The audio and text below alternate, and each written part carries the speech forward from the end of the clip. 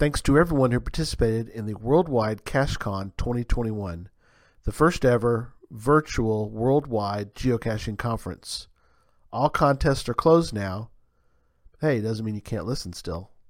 All right, back to the conference.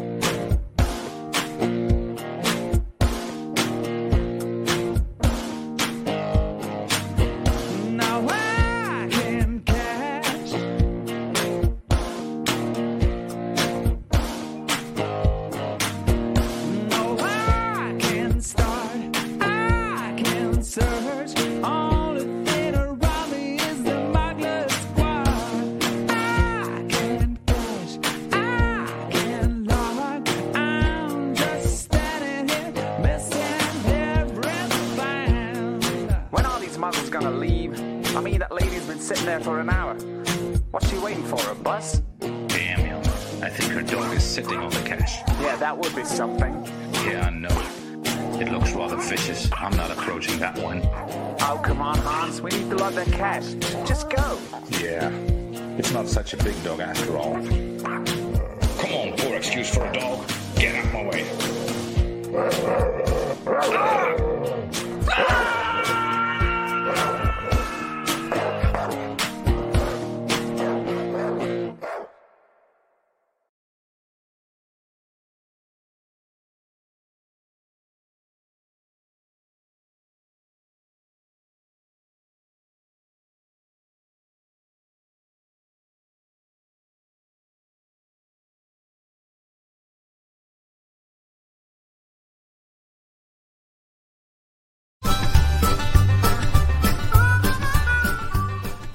Boy, it's boring around here lately. Can't go to work. I need to do some geocaching. I'm going to call a couple friends and see if they can go geocaching with me.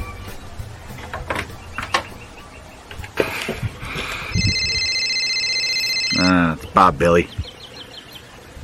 Hey, Bob Billy. Hey, I was just wondering if you had some free time, we could do some geocaching. Yeah, I don't think that'd be a good idea right now with the coronavirus epidemic that's going on. So I'm gonna have to say no for right now. We'll have to do it some other time. Yeah, all right.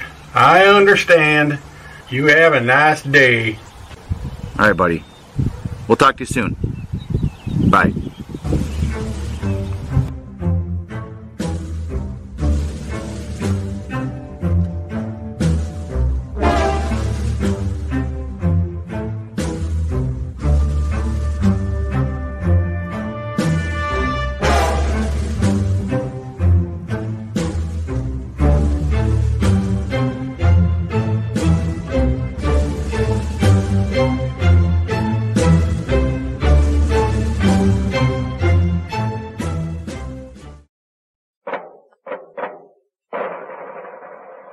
I got one last friend I can try. I'm going to give him a call. Hey, Sandman. How you doing? You want to do some geocaching? You do? Great. I'll be right over to pick you up.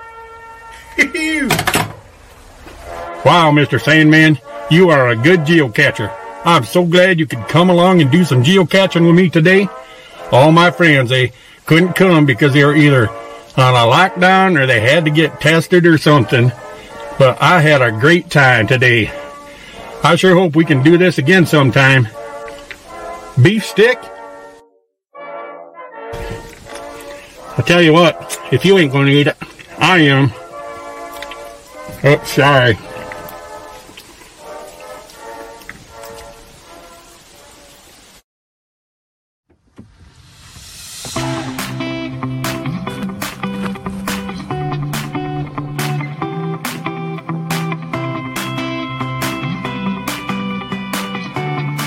Despite the fact that geocaching is a worldwide hobby and this COVID-19 pandemic has affected the world, there's no doubt about it.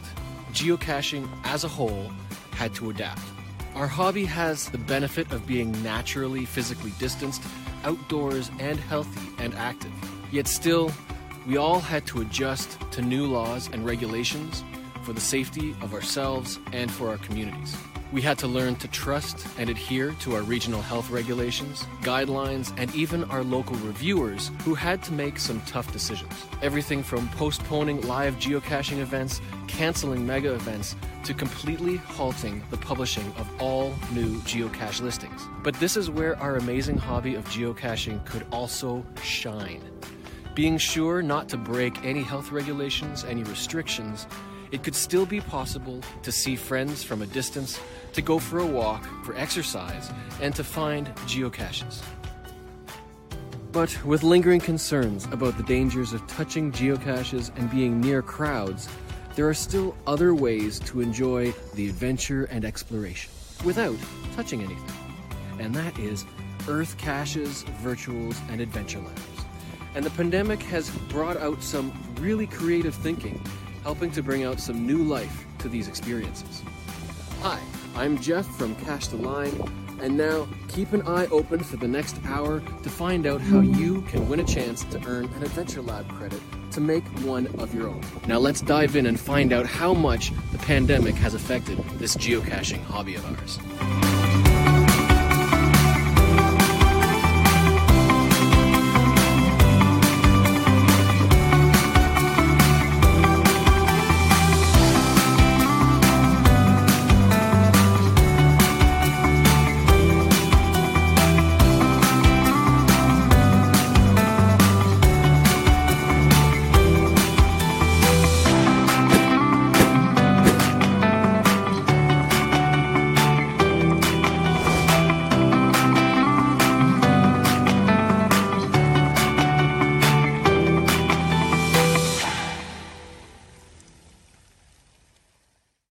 So, Earth Caches are one of the best touchless geocaching experiences we can enjoy. It takes us to some absolutely wonderful places. And here with me, right over there, is Gary Lewis, aka The Geo Aware, the creator of Earth Caches. So hello, Gary. Hey, Jeff. Thanks for inviting me. First off, since we have such a large worldwide audience, undoubtedly there are quite a lot of people watching who are new to the hobby. So can you give a little bit of an explanation about what an earth cache is and how they differ from regular geocaches? So an earth cache is a special type of geocache that doesn't have a container. It is somewhat like a virtual geocache. The big difference is that it follows a theme, and the theme is that you are taken to a place to learn something about the planet. So when you visit an earth cache, you're there to see something about the planet and have to do a logging task that shows that you have learned something about the planet while you're there. So it could be anything from doing something like answering a question on a sign to doing an actual task with your hands. Exactly. So, you most of the time it is like counting something or measuring something, and we're not talking about stairs here. We're talking about how big is the fossils that you can see, or estimate the size of the stone that's in front of you, things like that.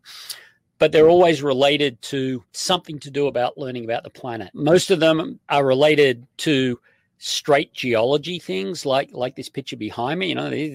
This is an amazing place. It's got these big columnar basalt sort of forming this waterfall. So you're there to learn something about it. And the logging task here might be how many sides are there on the largest column that you can find in the creek, and how big is it across? So they'll be related something to what you're learning about. We really want people to have tasks that are not overly complex. So you don't have to have a degree in geology to visit an earth cache and enjoy it and be able to log it. So you also created the very first earth cache, correct? Right. So back in January, it was January the 10th, 2004, my then 7-year-old daughter and I decided that we were going to create a cache on a headland in Australia that was in a national park. And we knew that we weren't able to place containers in the national park. So we created this experience where people went and visited this headland, and they visited like 3 or 4 different places on the headland and learned something about what the rocks of that headland told us about what the environment was in the past. It happened to be a place that glaciers had been back in the Permian time, and there were fossils. So we created this. We spoke to the people in the national park about placing it. They were cool with it. So we placed it as a cache, and we called it an earth cache. And at the same time, we were talking with the Groundspeak folks about creating this new cache type. So that first one was placed in 2004. Then we placed the 2 in Colorado because I was actually working in Colorado, although I was an Australian. Then I placed 2 more in Australia, and our plan was to have 500 within a year. They weren't owned by me. We just wanted other people to say, hey, this is cool. We'd like to create our own. We designed guidelines with the Groundspeak people, and along with some national park people as well, because the national parks were really concerned at that stage about geocaches. So we developed rules with them. Came up with rules that everyone was comfortable with, placed that, as I said, we were hoping we would have 500 in the first year, and we got over 1,500 in the first year. And then earth caching then exploded from then. Are any of those old ones, initial ones, still active and still being found? Earth Cache 1, and its code is, I wrote it down, is GCHFT2. The very first one we placed is still active and people still visit. Here we have Earth Cache 1, a simple geology. There it is. Wasp head. Yeah, how cool is that? Is that the oldest active geocache? Earth cache? It is. It is the first earth cache that was ever created. Now, there will be people who say, oh, it isn't the oldest, because some people had some virtual caches that they then converted to earth caches, and they've been placed before. Earth Cache 1 was the very, very first earth cache, then a couple in Colorado, and then Earth Cache 2. So Earth Cache 2 wasn't the second. It was more like the 4th, I think. But you can see photos. It's a really cool place. There's igneous intrusions and big joints and fossils and beer bottles, obviously. Yeah. So what is it that you actually do for a living or for fun? What led you to creating these earth caches? So I'm a geologist by training and a school teacher by trade. And I got out of school teaching and worked in geology education, both in Australia, where I set up an education unit for the National Geological Survey. Then I moved to the United States and worked for the Geological Society of America, and that's where earth caching was born there. About 5 years ago, I left the Geological Society and wanted to get a job closer to home, which was in Maine. I work for a not-for-profit in Maine. I run their sort of operations. But on the side, I run a geology education and outreach business where I run trips for people around the world to go and visit interesting places, mostly have something to do with volcanoes. So we go to Hawaii, we go to Iceland, we go to Italy, but we also go to some other strange and wonderful places as well. We run those trips mainly for school teachers and college students. And then every 5 or 6 years, we run a trip specifically for geocachers. And the two places that we run trips to is to go geocaching on the active volcanoes in Hawaii, or we also run one to Iceland. Our next one is to Hawaii in January 2022. So COVID should be done and out and dusted by then. We had trips running for people in 2020 and 2019 that the 2020 trips were all transferred through to 2021. We've still got them up there in 2021. It'll depend on what happens with vaccine rollout, whether they run or not. Then we've got the 2022 ones that are already got people registered. People are desperate to get out and go and travel. And the one thing about our Geo Etc. trips is I don't do it to make money, and therefore the cost of the trip's really, really affordable. If you're going to travel to Hawaii and you're a geocacher, then you can come with me and have a week, and all your accommodation and all your ground transport and all your breakfast. Most things are covered except your lunches and a couple of meals at night. And you get guided around. We go caching. We go looking at volcanoes.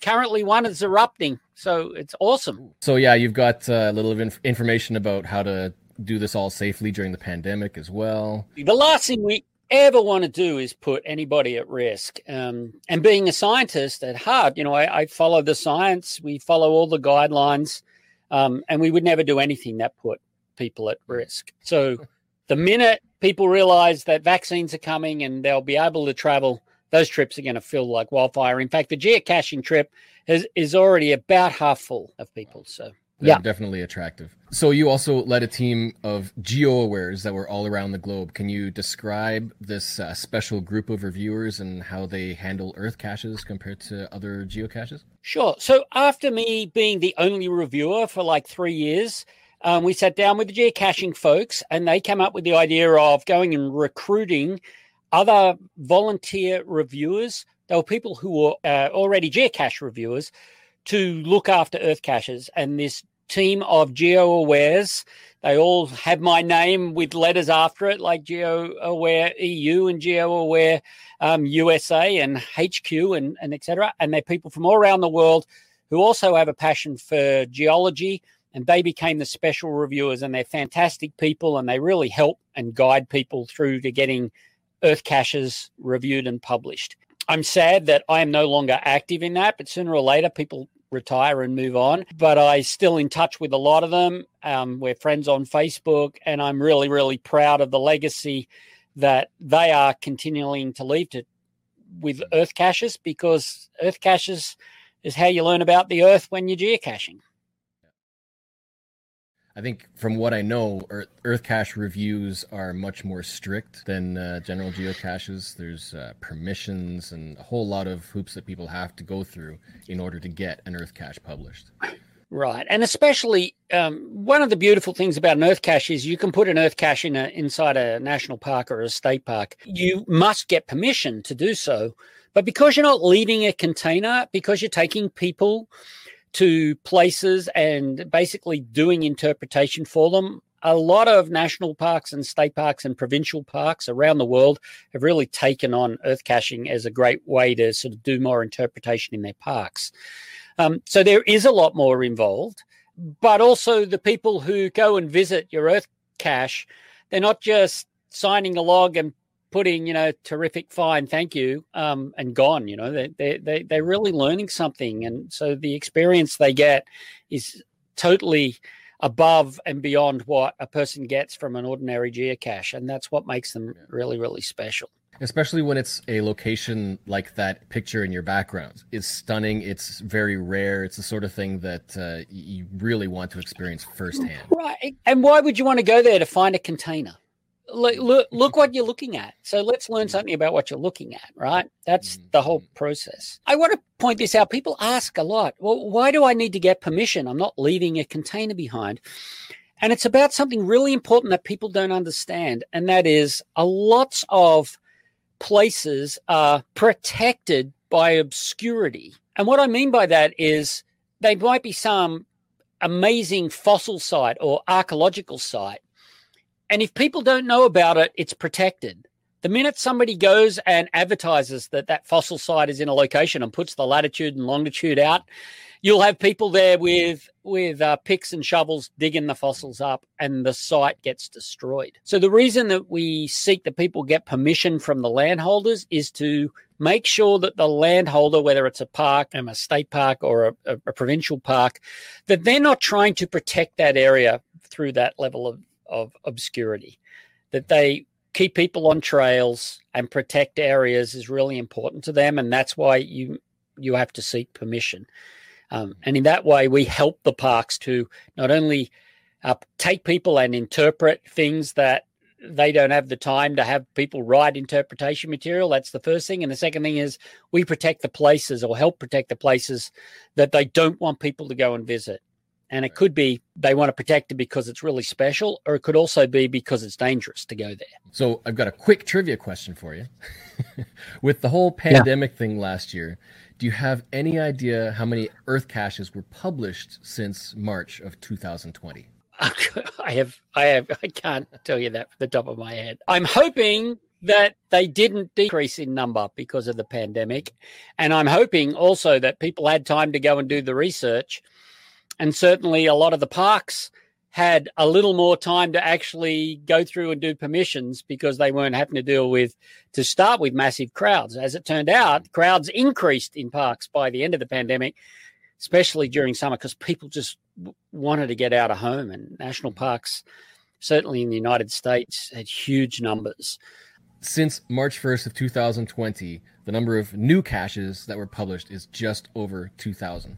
I'm not quite sure how that compares to the average rate of Earth cache publishes, but 2,000 new Earth cache publishes since the pandemic started.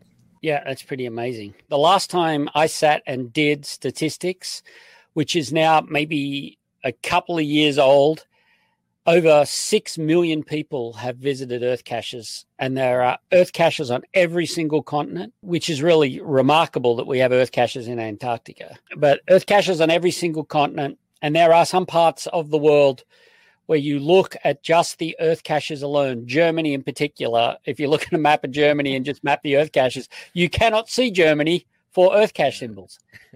Really quite remarkable. Well, and that's another benefit of them, is that they're not physical, so there's no proximity concerns like there are with physical geocaches. There's not, but there are some topics that in Earth caches that you really will struggle to get approved. For example, in North America, certainly in the northern states, there's a whole pile of evidence of glacial activity, large boulders that have been dragged down and brought from Canada and dropped into the United States without a passport. And we made a decision quite a few years ago that, we don't want every single one of those turned into an Earth cache, because I probably got 10,000 of them in my backyard. So getting one of those glacial erratic boulders published as an Earth cache is probably really difficult. Likewise, waterfalls, unless there's some geologic process like the one behind me, the waterfall is a secondary thing, but lots of people were publishing waterfalls. What type of waterfall? How high was it? So we're looking for things that are a little more unique and teach something about the geology on site, rather than just, is it a waterfall? Is it a glacial valley? But that doesn't mean that people who are new at developing Earth caches couldn't find something really close to them to turn into an Earth cache. You don't need a geology degree to do it. You just need to find something that's unusual, go online and find out a little bit about it, write some notes and put it in. Make sure you got a logging task that's related to what people are looking at. And that kind of ties into my next question, which is, what advice would you give to somebody who's looking to publish an Earth cache? That's great.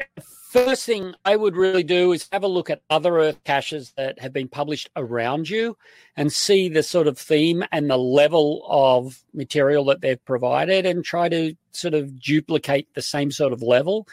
Make sure that your idea hasn't been done like within the Earth caches that are sort of close by, because I think it's really important that you're not trying to duplicate something that other people have done.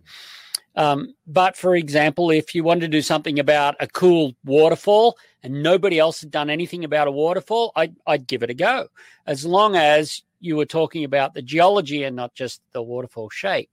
Have a really good logging task that isn't counting the number of stairs or isn't just reading something from a sign, that actually has people observing something and making a comment about what they're observing. So you come up with an idea of what you want to show people and then have a logging task that proves that they've seen what you wanted them to look at and have learned something from it. That's the key. And then work with your GeoAware Earth cache reviewer. Work with them, go backwards and forwards with them to get it published. They're always delightful and helpful with people to get things published. So is there a place where people can go to research more about Earth caches and how to publish them, create them, that sort of thing? Sure. If you go to earthcache.org, which is a site that's administered by the Geological Society of America, you'll find more information in there about setting up an Earth cache and how to find one, how to get one published. But there's also ways to be rewarded for getting involved in Earth caching through earthcache.org.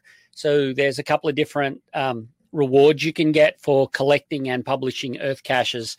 The Earth Cache Masters program and is one of those. So, for example, you find 3 Earth caches, you can become a bronze master, and you get an icon that you can add to your profiles and things like that. Earthcache.org really will set you in the right direction, and it's a way to build your community through there. And if you are curious more about the technicalities of publishing, then there is an article in the Help Center on geocaching.com for that Earth cache type. And they should link to a number of resources that should help with those little details as well. And as always, if you have any questions, you can always ask your local reviewer or Earth cache reviewer, and then they'll be happy to help. So, do you have any final thoughts for people about handling Earth caches during the pandemic? As a scientist, I just say to people, follow what the science is saying, whatever type of caching you're doing. Please wear your mask if you're around any people, socially distance. If you are caching with a small group of people, wear your mask all the time and socially distance. Let's stop the spread of this pandemic so we can all go out and geocache to our heart's content and not be worried. And it also, travel. Right. It starts with us. It really does. And we should be, as outdoor people who love going out and discovering things and showing people how passionate we are about being outdoors, whether it's an Earth cache or a traditional or a puzzle or whatever it is. Let's all do the right thing and get our world reopened. Totally agreed. Thank you so much, Gary GeoAware, for joining us today, and I hope you have excellent geocaching adventures. Thanks. Hopefully we'll see some people in Hawaii with us. Oh, man, that would be so great.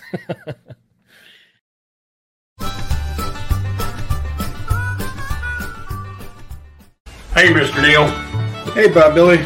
What's up? What do you say? Can I use your power tools to do some work? Yeah, I don't care. Go ahead. Excellent. Thank you very much, Mr. Neil. Thank you. What? Power tools? Bob Billy, wait a second. Now I can get after it and make me some gadget caches during this dad blame pandemic. Well, time to get busy.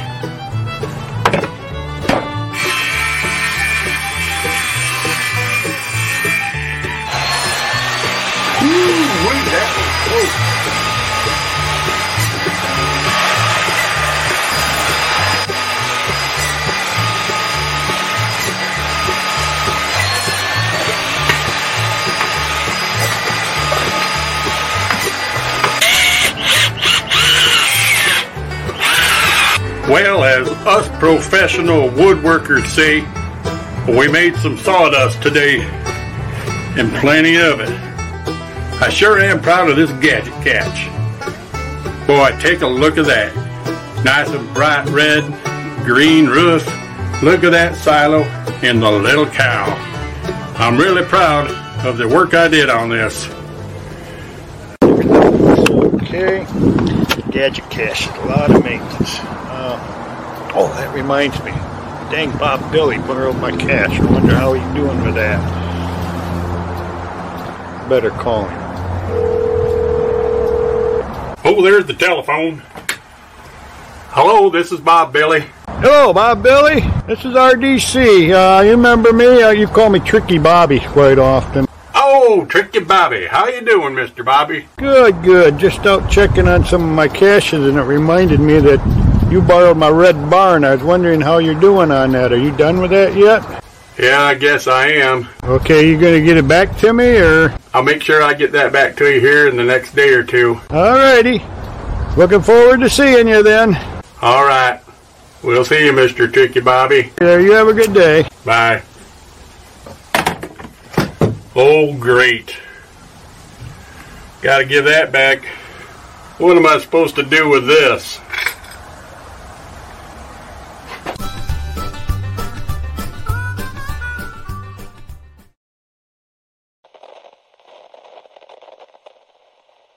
What China knew in the opening weeks of the COVID-19 pandemic, but did not. COVID-19 can be characterized as a pandemic. The two illnesses are caused by different viruses.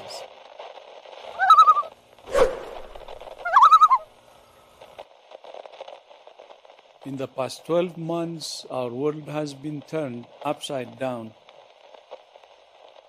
Early in 2020, we had a great road trip down into the deep south of the United States with friends stopping at some really great geocaches. We had great plans for geo trips for the rest of the year. We were planning trips to Washington, D.C., New York, West Virginia, California, Ohio, and of course Seattle and Abbotsford for the Geo Woodstock. But then the border closed. So that left us stranded in Ontario. But then we remembered a commercial from the 1980s.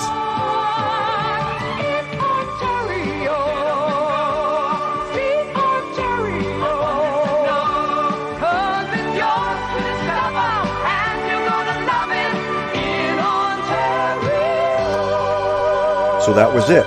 Ontario was now ours to discover.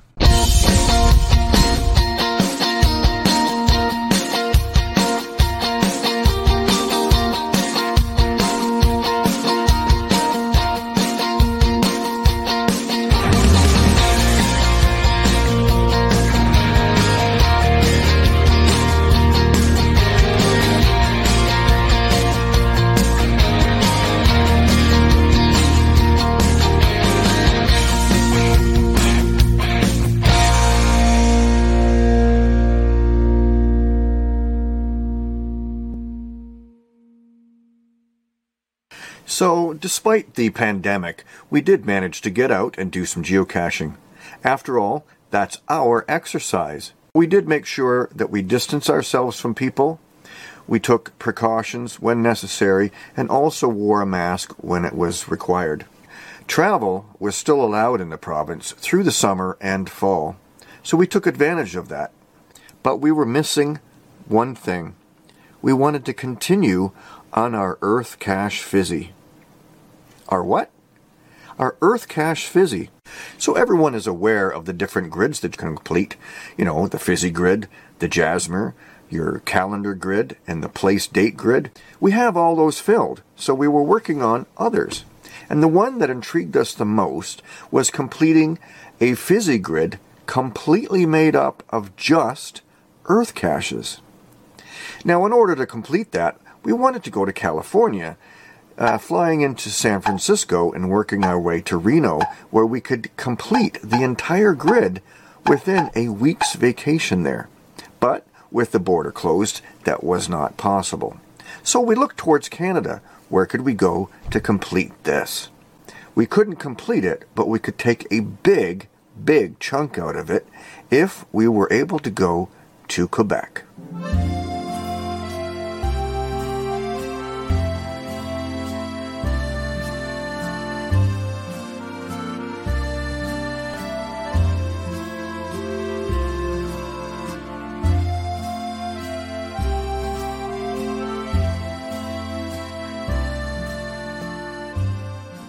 So into Quebec we made it, and we were able to add 5 of our target Earth caches to the trip.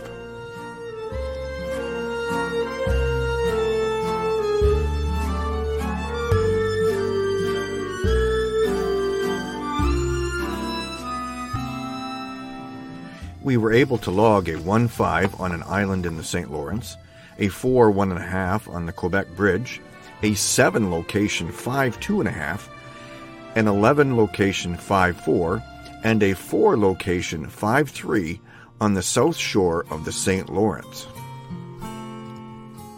Ticking off 5 more squares, we now only have 5 squares left to fill our 81 square Earth Cache Fizzy. If you'd like to check your Fizzy status for other types of geocaches, go to Project GC to your profile stats. Scroll down until you get to the Fizzy Grid. The grid starts out with showing all types of finds, but you can change that to a traditional Fizzy, multis, mystery, letterbox, where I go, and Earth Cache Fizzies. And if you're curious, you can even check for a virtual Fizzy. So there you go, friends. There's all kinds of Fizzy fun that you can figure out for yourself. We've almost got that Fizzy done for the Earth caches, and there's 2 caches left in Canada, one on the west coast, one on the east. But in order for us to fill the grid entirely, we're going to have to travel outside of Canada. And this pandemic won't last forever, so mask up and get out there and geocache. Stay safe, everyone. Where will geocaching take you?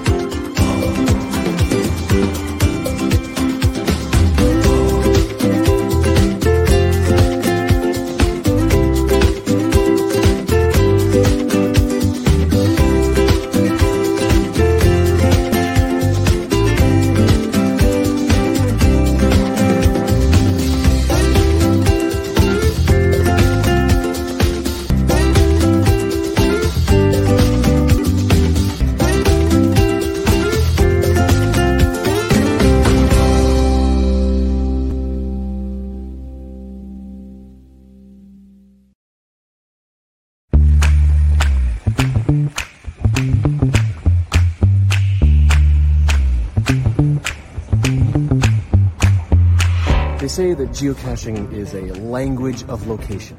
Every geocache, every adventure we go on tells a story. This hobby's been around for over 20 years now, and with smartphones a ubiquitous tool in most societies and mobile games being enormously popular, we use them for so much more than just locating containers at GPS coordinates. Recently, Adventure Labs have come to the forefront as another means for geocachers to share an experience, to tell a story, offer discovery, all within the comfort of our own phone. Like geocaches, an Adventure Lab is very much like a virtual geocache. It takes you to a location where you may perform a task or learn something like about some mind-bending art or the fascinating history of a location, or maybe even helping an alien fix his crashed ship so he can return home. All this in order to answer a question and earn that successful accomplishment. Who knows what an Adventure Lab waypoint may ask of you?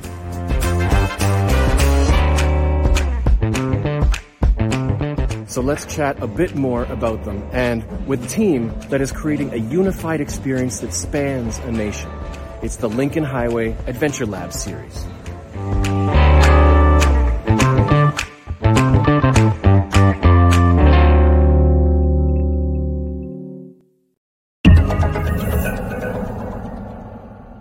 All right, welcome to Ian and Kyle. Thanks for coming on to chat about this project. Thanks for having us. How are you? Thank you. Could you give us a quick summary of what the Lincoln Highway Adventure Lab project is? All right, the series is a collection of, obviously, adventure labs, and they're all based around the Lincoln Highway route. They span from New York City all the way out to San Francisco, California. And at my last count, it looks like we're going to end up with about 106 adventure labs in the series. Most of them, I'd say the majority of them are 10 stages each. So we're looking at probably close to 900 individual stages all across the United States. They all focus on the history of the Lincoln Highway. A lot of the things you'll see are items with the Lincoln Highway logo on them, and as well as just a bunch of historical sites, stuff like that were standing at the time of the Lincoln Highway when it was built back in 1913. There's a few that are like super cool, like landmarks along the way too. I know one of the ones in Illinois, right, Kyle, had a whole bunch of murals dedicated to the highway. If I got that. And there's another similar one in Ohio. There's a whole bunch of murals and stuff like that. So how did the idea for creating this series start? What was the inspiration? Be honest, I got an Adventure Lab credit and I didn't know what to do with it. And there's a local park near my house, and they have a Lincoln Highway. They call it auto camping shelter, which is where people who would travel the highway would stay overnight. It was kind of like a free motel, but it's an outdoor camping site. I was poking around the shelter and realized that there's also a gazebo, which Illinois has 16 gazebos dedicated to the Lincoln Highway. So with these two being in close proximity with each other, I decided just to kind of see if I could start something on that. And when I actually sat down and dug into it, I found out the Lincoln Highway was actually over 3,000 miles long. And when I pulled up the Lincoln Highways Association's map, there's just thousands of items related to the Lincoln Highway that I figured we could see if we could see how far this thing could go. We started off with 11 adventure labs in Illinois. I was going into different Facebook pages looking for people that wanted to join. And at first it was kind of slow. Not many people wanted to jump in on it, but once it started taking off, it just went like wildfire. And now today we're in 14 states and 106 labs. And the route was revised a few different times, so it takes different paths. We pretty much do have the entire route covered, even with those revisions. So it's well over 3,000 miles. How many caches now are active on the Lincoln Highway, did you say? As of today, it looks like we're right about 86 that are live, and we've got right about 20 more to go. So we'll end up with 106, pretty close to it. And that's anywhere from how many stages per lab? The minimum was 5, and the majority are about 10. The thing that we tried to do is keep everything as close to the route as possible. So if someone is traveling the route, they're going to travel the actual route that was there in 1913. Now you have a website that shows the actual route, the highway route from west to east. This isn't a website that you created. This is the Lincoln Highway Association. Yeah, correct. That's the actual Lincoln Highway Association's map. And over on the right side, if you click on points of interest button, you can toggle on and off the points of interest, and it'll populate the map where you can zoom in. So a lot of those items we use to help plan our labs. Yeah. So this was all populated by them, and you're using this as a guide. Correct. For people on good ideas for adventure lab locations. Mm-hmm. So that isn't the map of all of the adventure labs, but you do have a map of the adventure labs. These are all the active current adventure labs. That's correct. These are the individual labs or the locations within the sets? Those are all the individual locations that people can visit. You can use the filter on the left, if I'm not mistaken, and you can turn the stages off so you can see just the main adventure. And I think it's set up with both. So that right there, those are the individual adventures. And then by turning the stages on, you can see how many stages there are that cover the entire route too. Yeah. So if anybody's ever looking for a road trip, here are a whole lot of places to visit. So LincolnHighwayAssociation.org, they seem to have a whole lot of information about the highway itself, partnerships and history, educational stuff. You can join your local chapter if you're so inclined. Tons of information there, a lot of history. Super cool. It's a great way to retain that for future generations. Yeah, each state has their own chapter where they'll do yearly events and stuff, and they'll go out and preserve the signs and maintain the roads and stuff that they have in their state. Kind of help to preserve the history. So now, how many people have Adventure Labs on this highway? I think we're going to end up, when it's done, we're going to have close to 95 individual Adventure Lab cache owners that have participated. Do you have a certain set of guidelines or instructions for how these particular Adventure Labs should be structured? So we kept it pretty basic. The one thing that we're trying to do is keep it created non-sequential, so that way people can do it from either direction of travel. We're just trying to highlight the history of the route, look for signs, markers, murals, stuff like that are focusing on the highway. And then secondly, they're looking for other interesting items that are on the route. So anyone who's traveling this route, we just want to show them, give them a good time and show them interesting things. As a special treat, we've been given the opportunity to give 1 Adventure Lab credit to somebody who's attending this worldwide CacheCon event. And here's how to enter to win it. This weekend only, send an email to wwcc@cachetheline.net and be sure to include your geocaching username plus the correct answer to the following question, and you could win. And that question is: up to how many locations can a standard Adventure Lab contain? To win, you must be a geocaching premium member in good standing, and a qualifying winner will be chosen by Geocaching HQ, and we'll announce the winner on an upcoming episode of Geocache Talk. Now, adventures can also be created by anyone who opts in to be selected to receive one of these credits at the URL shown below, geocaching.com/play/request/adventure-lab. Or you can request one from within the Adventures mobile app. Users do have to meet the minimum qualification in order for a chance to receive one of these credits. Good luck. You actually made images for the various states for us to use, Kyle, right? Yeah. So like we actually have a really cool like state specific Lincoln Highway image for each state. So that's one way to kind of tell which ones are part of this. And then a lot of them will also have Lincoln Highway somewhere in the title. That's a pretty common feature across most of the country at this point. Most of them say like Lincoln Highway blank to blank or whatever city it's in. So the naming's kind of similar. The images, the banner image is all kind of similar. So I think the image is like my favorite part of the whole thing. I think that was cool.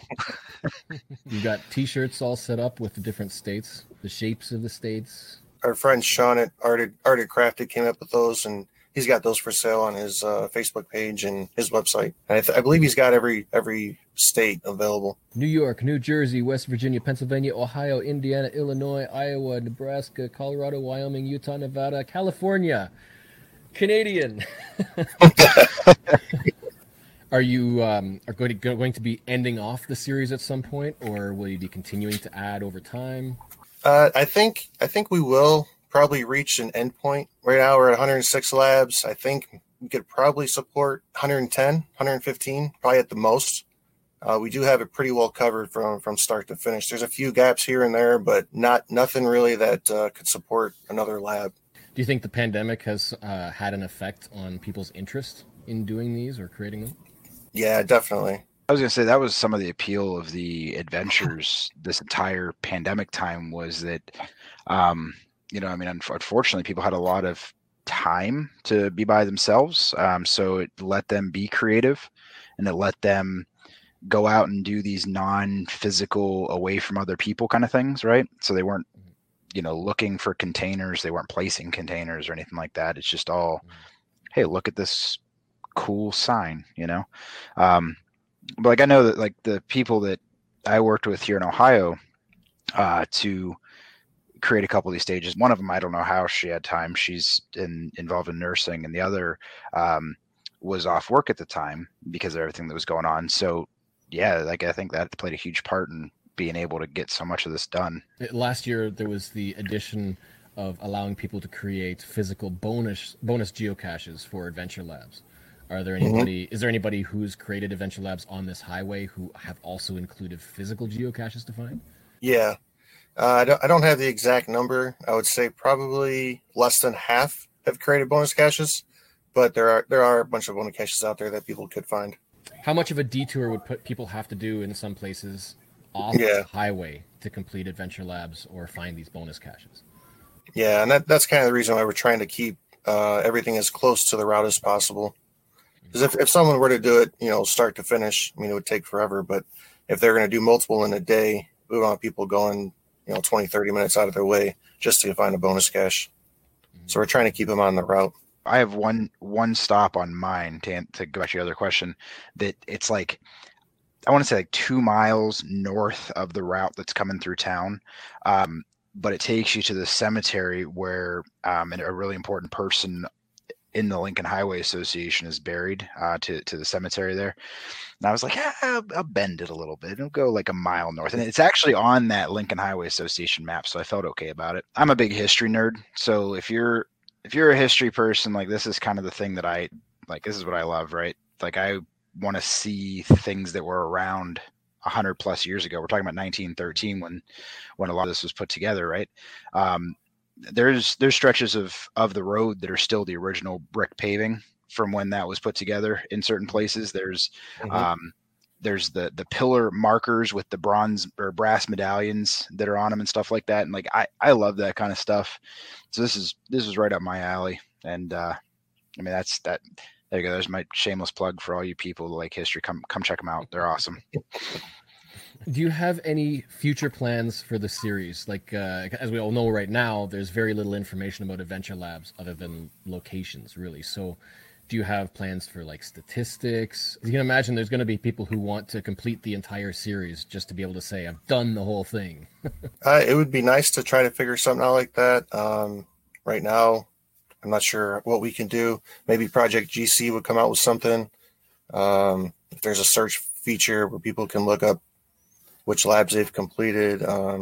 Something like that would be nice in the future. Just right now, I'm not sure. So is there any particular location people can go to or connect with people to find out more about the series, about the highway? Yeah, we've got a Facebook page. It's the Lincoln Highway Adventure Labs series. So if they just search for that exact title, it'll pop up on Facebook. Post photos on there. When I go out, when I do any of the Adventure Labs, I'll post photos on there. And if anyone wants any more information, they can send me a message through there or on my under the geocaching app under my name, KC_11. All these links that we've shown, all the maps and whatnot, the websites, they'll be available, easily found at GC8MKGF, is it? Yeah, that's correct. Yeah, that's the bonus cache listing. So we'll put some information on there with different links. They can find out more information. Well, that is the Lincoln Highway Adventure Lab series.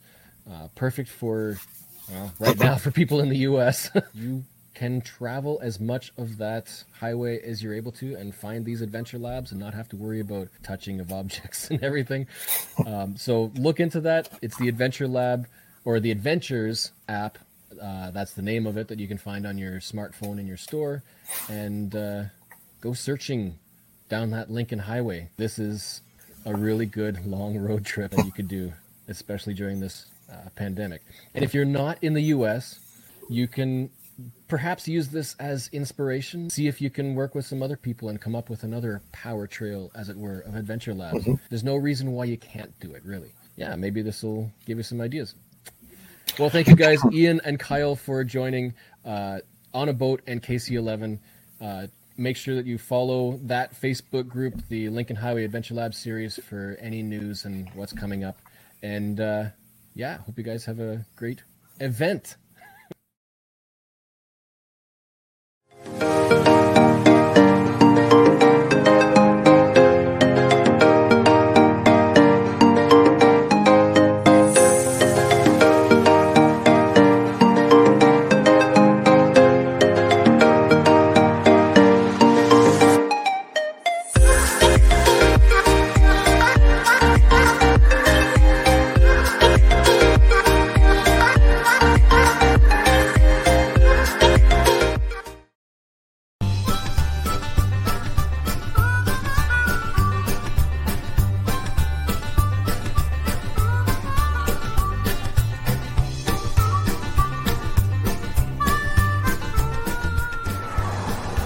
Well, the posted coordinates put me right here, and I gotta look for something. It's a 4 difficulty. Not in there. Guess I better not open that. Who knows what would come out of there? What in the world? Nothing. What do we got here? Just some loose wires. Nope, that's not it either. Well, doggone it, I ain't finding a thing. I'm gonna have to make me a phone-a-friend. Let's see, let's call Mr. Nate the Great.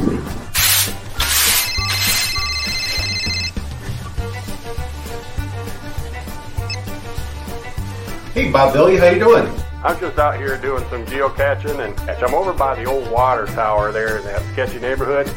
I was wondering if you could help me out.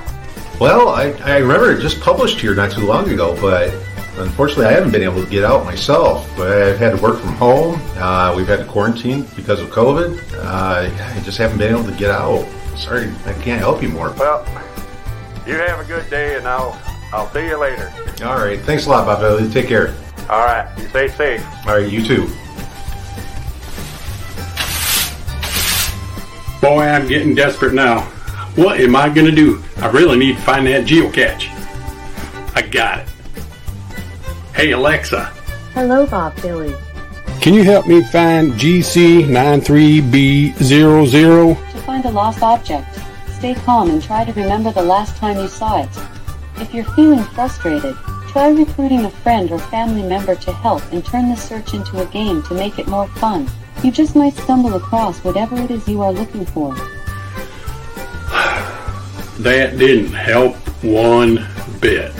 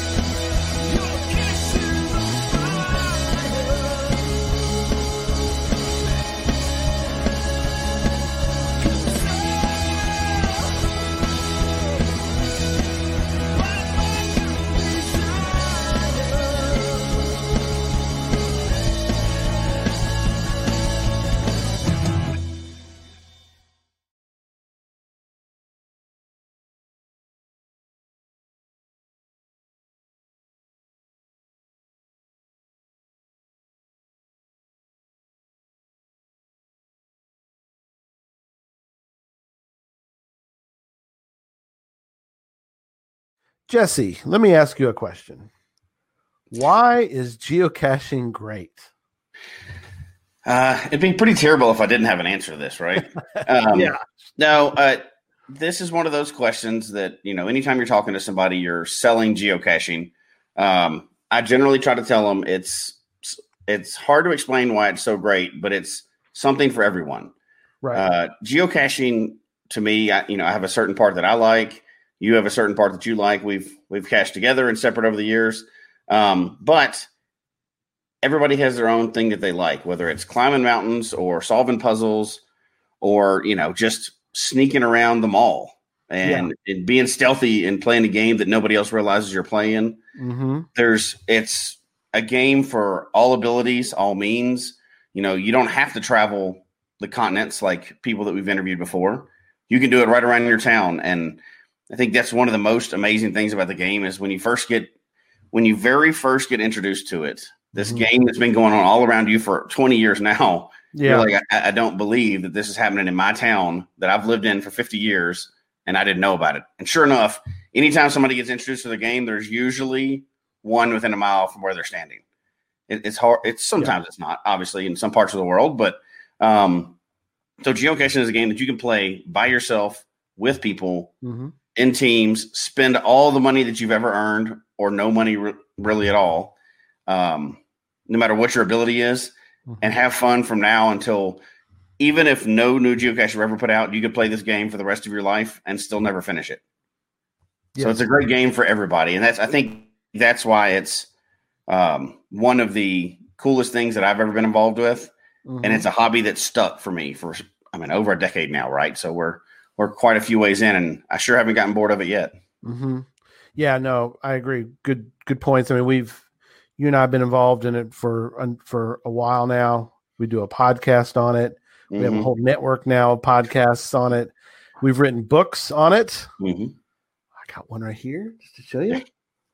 Life Lessons of a Geocacher. There's a shameless plug. But, there's something about it that it is hard to explain to people sometimes.